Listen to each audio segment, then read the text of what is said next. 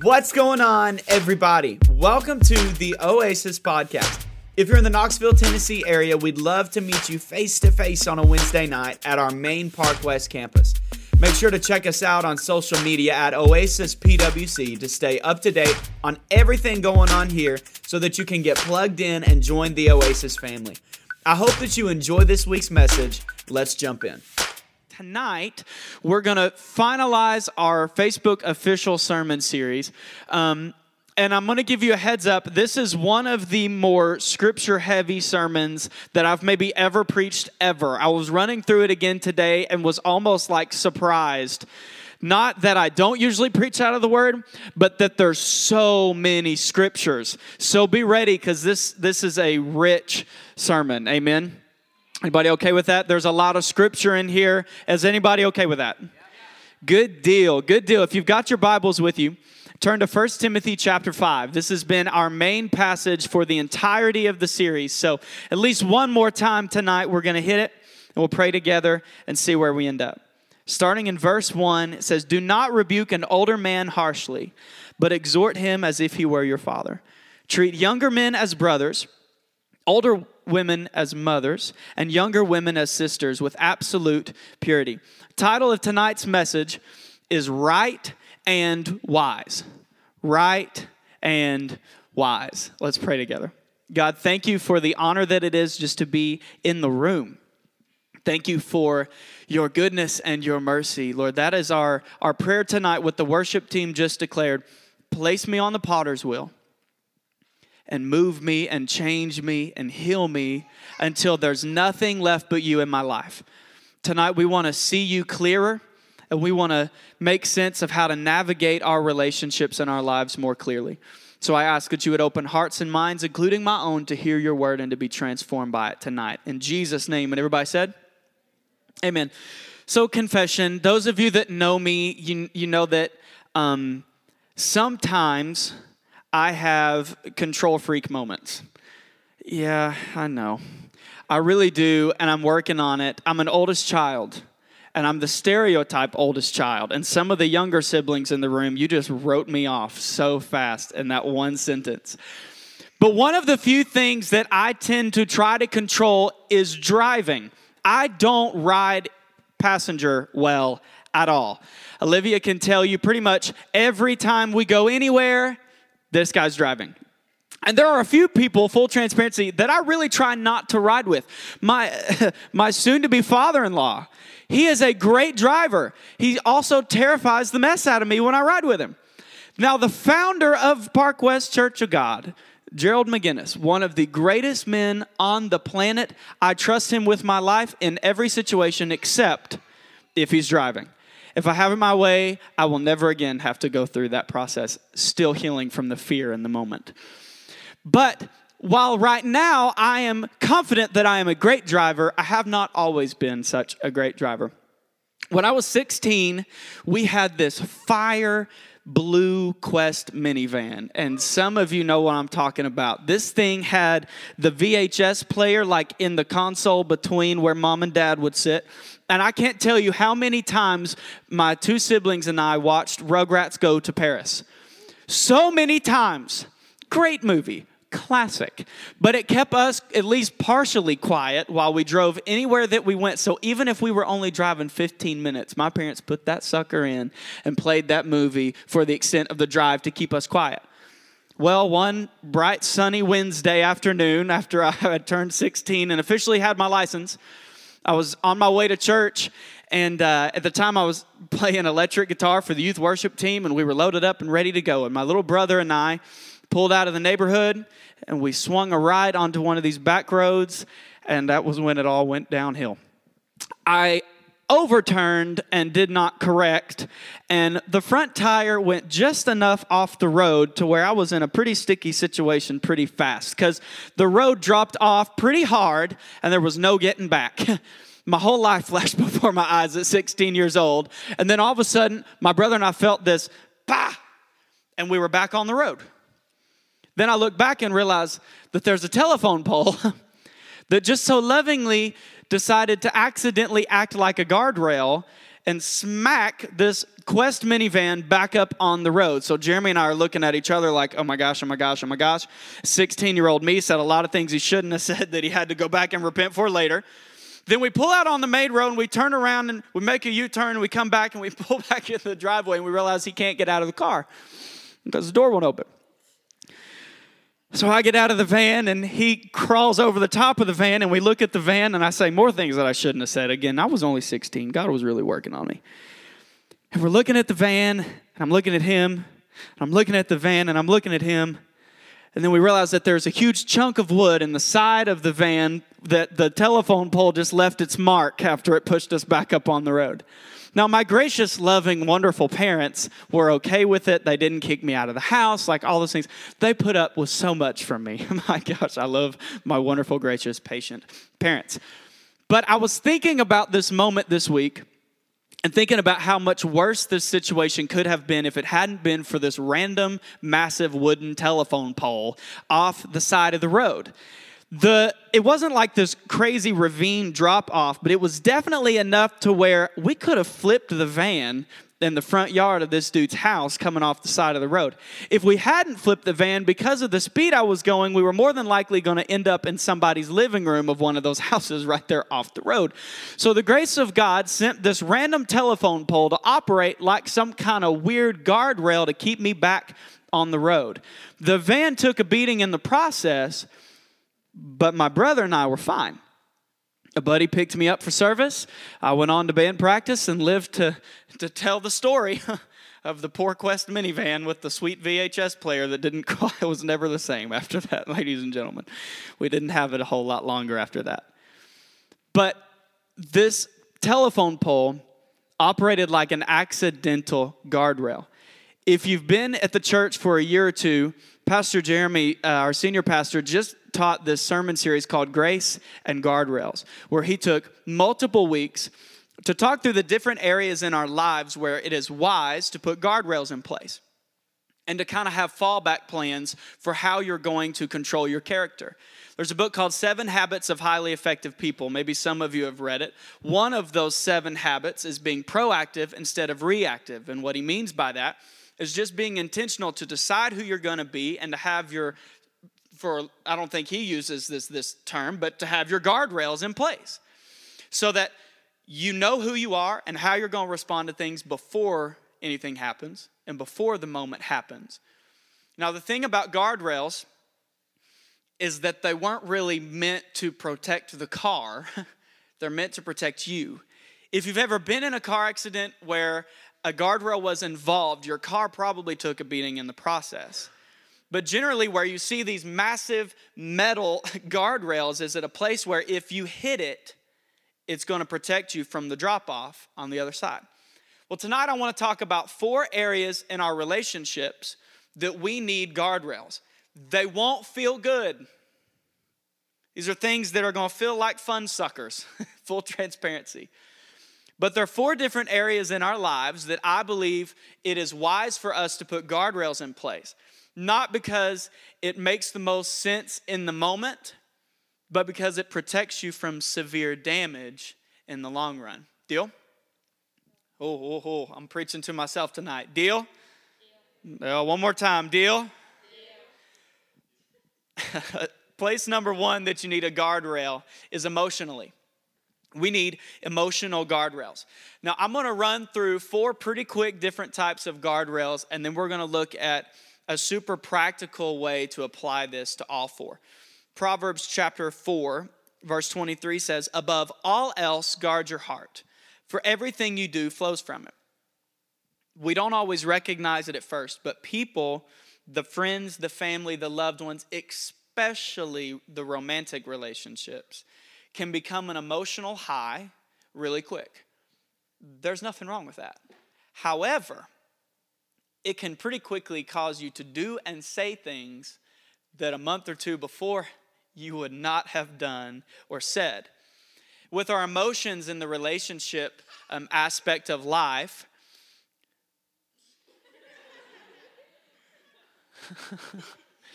what's up, buddy? What do you think about it, man? Yeah, what'd you think about it? Yeah, that's up there. Yeah, that's up there. Go for it, man.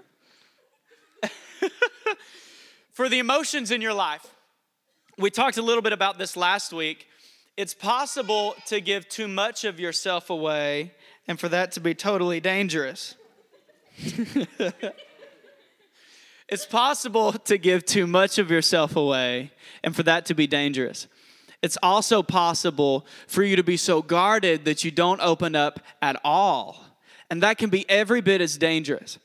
So in our relationships, whether it's friend relationships, romantic relationships, family, work, whatever, there is so much wisdom in having emotional guardrails set in place because it helps us keep healthy boundaries that'll keep us from acting different in the moment based off of whatever emotional high, whether that's anger or just lovey-dovey mushiness. Emotional guardrails protect you from a ton of trouble in the long run. Type 2, physical guardrails. 1 Corinthians chapter 6. Do you not know that your bodies are temples of the Holy Spirit who is in you, whom you have received from God? You are not your own. You were bought at a price. Therefore, honor God with your bodies. Jesus literally gave himself up to be in relationship with you. There's a creation theory. This is love theory. The idea is that God being this three-in-one being, that he has some sort of community in himself, that he is a relational God, that he is a community-driven God, and that out of that love, he decides, I want to create something that can experience this love and relationship and covenant. Therefore, Adam shows up.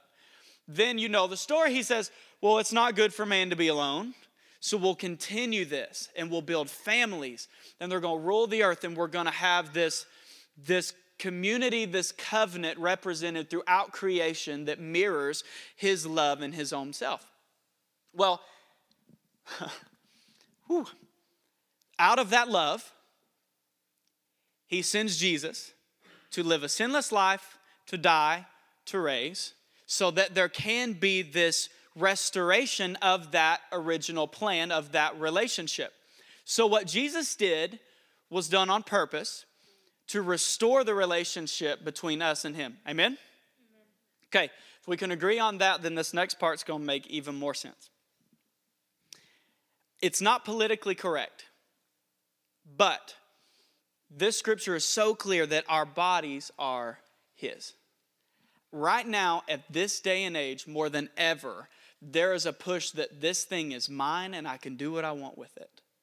There are multiple phrases that even go along with it, and I'm just going to look down when I say it. This whole my body, my choice movement. It's not scriptural. Ooh, amen, pastor, preach that. It's not biblical. What he did on the cross, it redeems, forgives, and cleans all the filth and all the junk so that there can be a restoration. And there is therefore now no condemnation for those who are in Christ Jesus. So we leave all the shame and all the junk behind.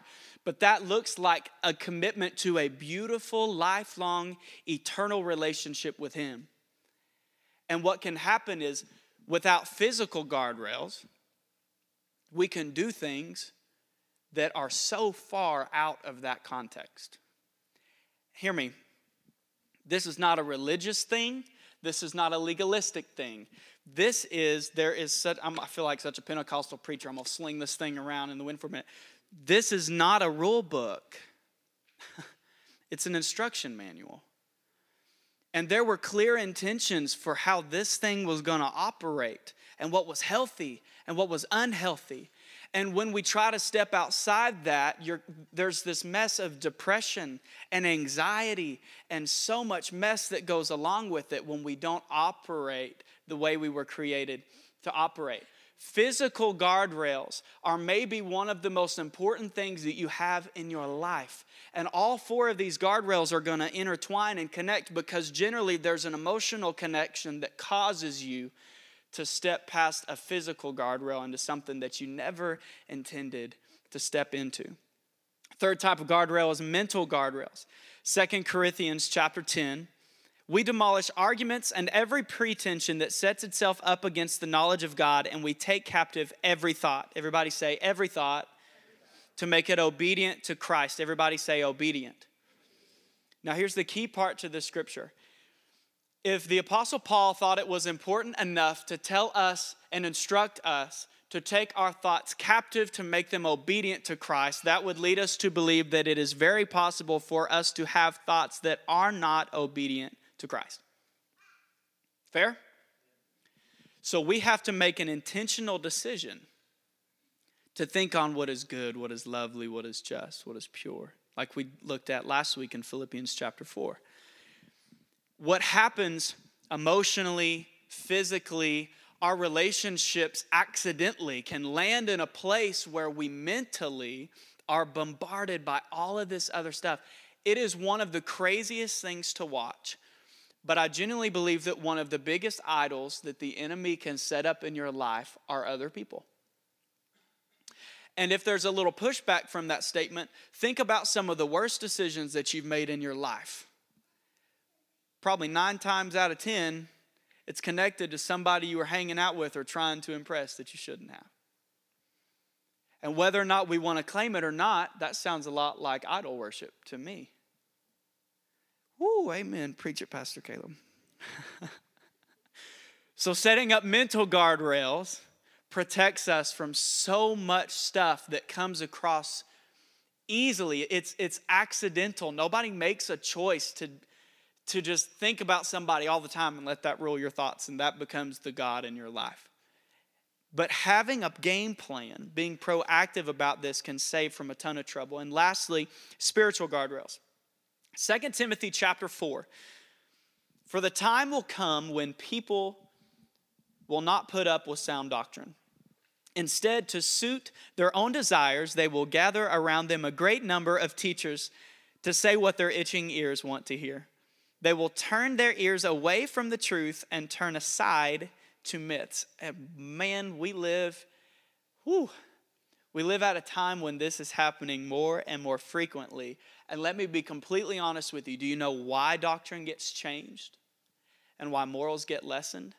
Because there are people in our lives that we love dearly that will do and say things that don't line up with this.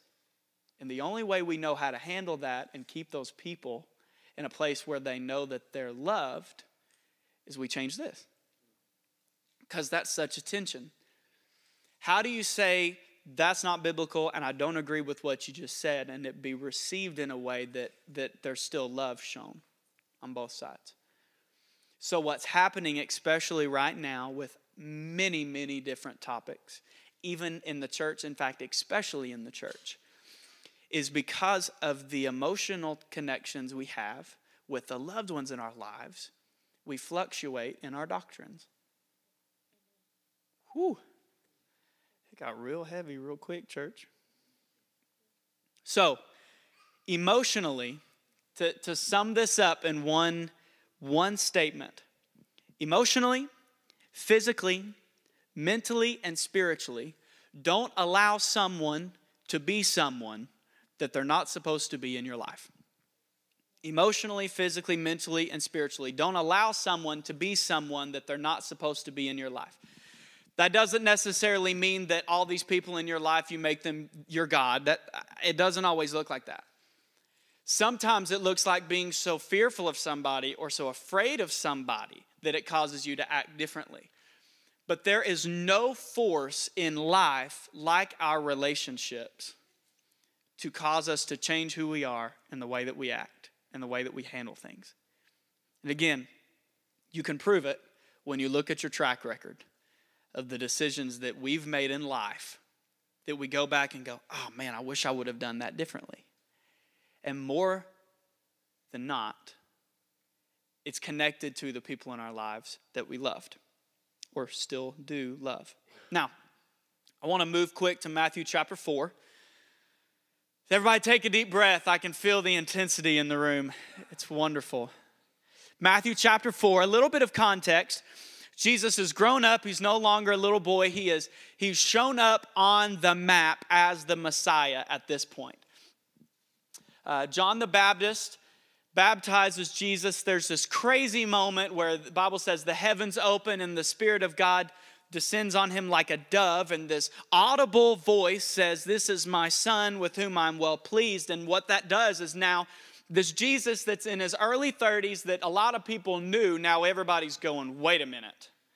This is the guy that the Jewish culture has been praying about and waiting on for years and years and years. He's the coming Messiah. He's the one that's going to save the world. He is the guy. So now he's here. Now Jesus is on the map. And the first thing that happens is the Spirit of God leads him into the wilderness to be tempted. And that's where we're going to start in verse 1 of Matthew chapter 4. Then Jesus was led by the Spirit into the wilderness to be tempted by the devil. After fasting 40 days and 40 nights, he was hungry. The tempter came to him and said, "If you are the Son of God, tell these stones to become bread." And Jesus answered, "Well, it is written, man shall not live on bread alone, but on every word that comes from the mouth of God." Well, then the devil took him to the holy city and had him stand on the highest point of the temple. "If you are the Son of God," he said, "throw yourself down, for it is written, he will command his angels concerning you, and they will lift you up in their hands, so that you will not strike your foot against a stone." And Jesus answered, "Well, it's also written, do not put the Lord your God to the test." And again, the devil took him to a very high mountain and showed him all the kingdoms of the world and their splendor. "All of this I will give you," he said, "if you will bow down and worship me." Well, Jesus said to him, "Away from me, Satan, for it is written, worship the Lord your God and serve him only." Then the devil left him, and angels came and attended to him. We don't generally think of temptations in the context of the loved ones in our lives. But if we stop and we process the bad decisions we've made and how that generally is hand in hand with the loved ones in our lives, I want to break down this passage in those terms. Jesus withstood these temptations because he knew the truth that nothing would ever compare to what he had with God, and he wasn't willing to risk that for something fake. So the first temptation that you see is Jesus has been fasting for 40 days. Dude's hungry. There's no super spiritual thing to this. He's literally hungry. It's been 40 days. And the devil comes to him and says, "You know what? You could turn that stone over there into bread and you'd be just fine." He is God himself. He can totally do that. And I genuinely don't think that God has a problem with y'all eating dinner. I think he's okay with that. So this doesn't have anything to do with eating. But Jesus knew he wasn't done with the fast yet. A lot of times the relationships in our lives put us in positions where we'll quickly step into something that's not necessarily bad. God intended on Jesus to eat again, just not in that moment. How many times have we rushed into a dating relationship or even into a friendship that was bad for us when it wasn't necessarily the right time? That final temptation, I'm going to move quick, is the devil takes Jesus to this big mountain and he overlooks the city and he literally promises him everything. Now here's the kicker. Jesus already knows he's about to be ruler of everything. I also believe that he knows he's going to have to be crucified before that takes place. So the devil comes to him and he offers him a counterfeit version of what he's going to have later if he'll just worship the devil in the process. And I'm not going to insinuate that any of you have dated the devil himself. But maybe it felt like it. Because you rushed into something that looked like it was promising you what you were going to have later on instead of holding on through the temptation. Now, if we genuinely believe that it is God's will for you to have great relationships, great friendships, to marry the love of your dreams, for things to be incredible. If we genuinely believe that it is God's will for you to have that, then maybe we should process the fact that that means there's going to be a fake counterfeit attack for you to settle for something less and get distracted with something else. And again, we don't think about our relationships that way. And I'm not in any way trying to get you to leave here tonight terrified to talk to anybody because you're like, wait, everybody's fake. I can't, this ain't right. Like, that's not at all what the goal is. My intentions for tonight are to say this and this alone. Don't allow someone to be someone that they're not supposed to be in your life. And how are we going to keep from doing that? Super practical. We're going to put a couple guardrails in place. Emotionally, mentally, physically, spiritually. We're going to put a couple really simple guardrails in place to guard from it. Turn to Proverbs chapter 2 real quick. I'm going to read through it really fast. Proverbs chapter 2, starting in verse 1. It says, "My son, if you accept my words and store up my commands within you, turning your ear to wisdom." Everybody say wisdom. Come on, one more time. Wisdom. "Turning your ear to wisdom and applying your heart to understanding. Indeed, if you call out for insight and cry aloud for understanding." Man, how different would my life look if I was like interceding for understanding? I should start that more often. "And if you look for it as for silver and search for it as for hidden treasure, then you will understand the fear of the Lord and find the knowledge of God. For the Lord gives wisdom. From his mouth come knowledge and understanding. He holds success in store for the upright. He is a shield to those whose walk is blameless. For he guards the course of the just and protects the way of his faithful ones. Then you will understand what is right and just and fair. Every good path. For wisdom," everybody say wisdom. "For wisdom will enter your heart, and knowledge will be pleasant to your soul. Discretion will protect you, and understanding will guard you." So this passage is saying, if we cry aloud for insight and understanding, you will find the knowledge of God. And wisdom and understanding and discretion literally guard you. For your own sake, and for the deepening of your relationship with God. Stop asking, is this wrong? And start asking, is this wise? When I was in high school, the high school pastor at the time, he preached this sermon and he taped this line across the floor. And he said, "It is crazy to watch how often in life we turn to this book to figure out how far we can push the limits. And we will get right here on the edge of the line and even balance our way out so we can stretch out just as far as we can because it's not technically sin." But just because the Bible doesn't specifically say that it's wrong does not make it right. So we've got to stop asking, is this wrong? And start asking, is this wise? You want to know why? Because it is a lot easier to do the right thing if you're focusing on doing the wise thing. I'm going to invite the band to come back up. 2020, maybe the most important guardrail that you can have in your life is to use wisdom with this thing right here. I am not that guy that's going to say cell phones are bad and you need to stay away from it. It's just not, sorry, I don't buy all that.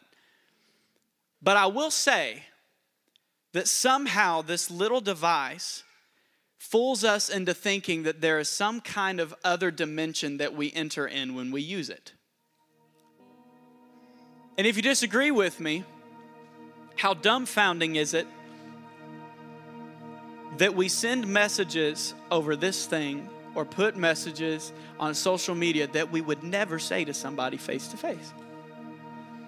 There's another dimension that this thing creates. So let me be clear.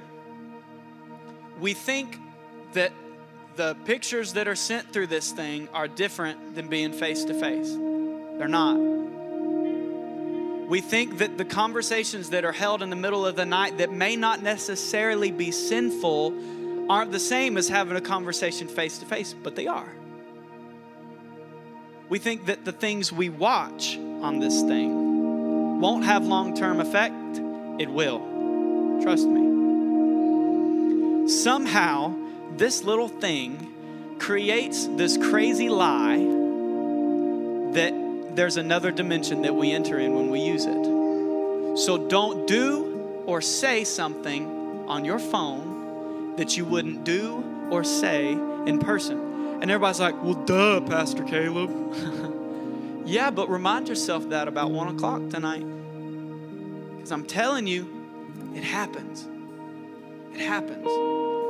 Nobody ever intends for mentally, emotionally, physically, spiritually to lessen morals and character stances. But when we don't have these guardrails in place, and when we get as close to the line as we can to flirt with this thing, it gets real tricky real quick. Let me clarify, there's no condemnation in this message.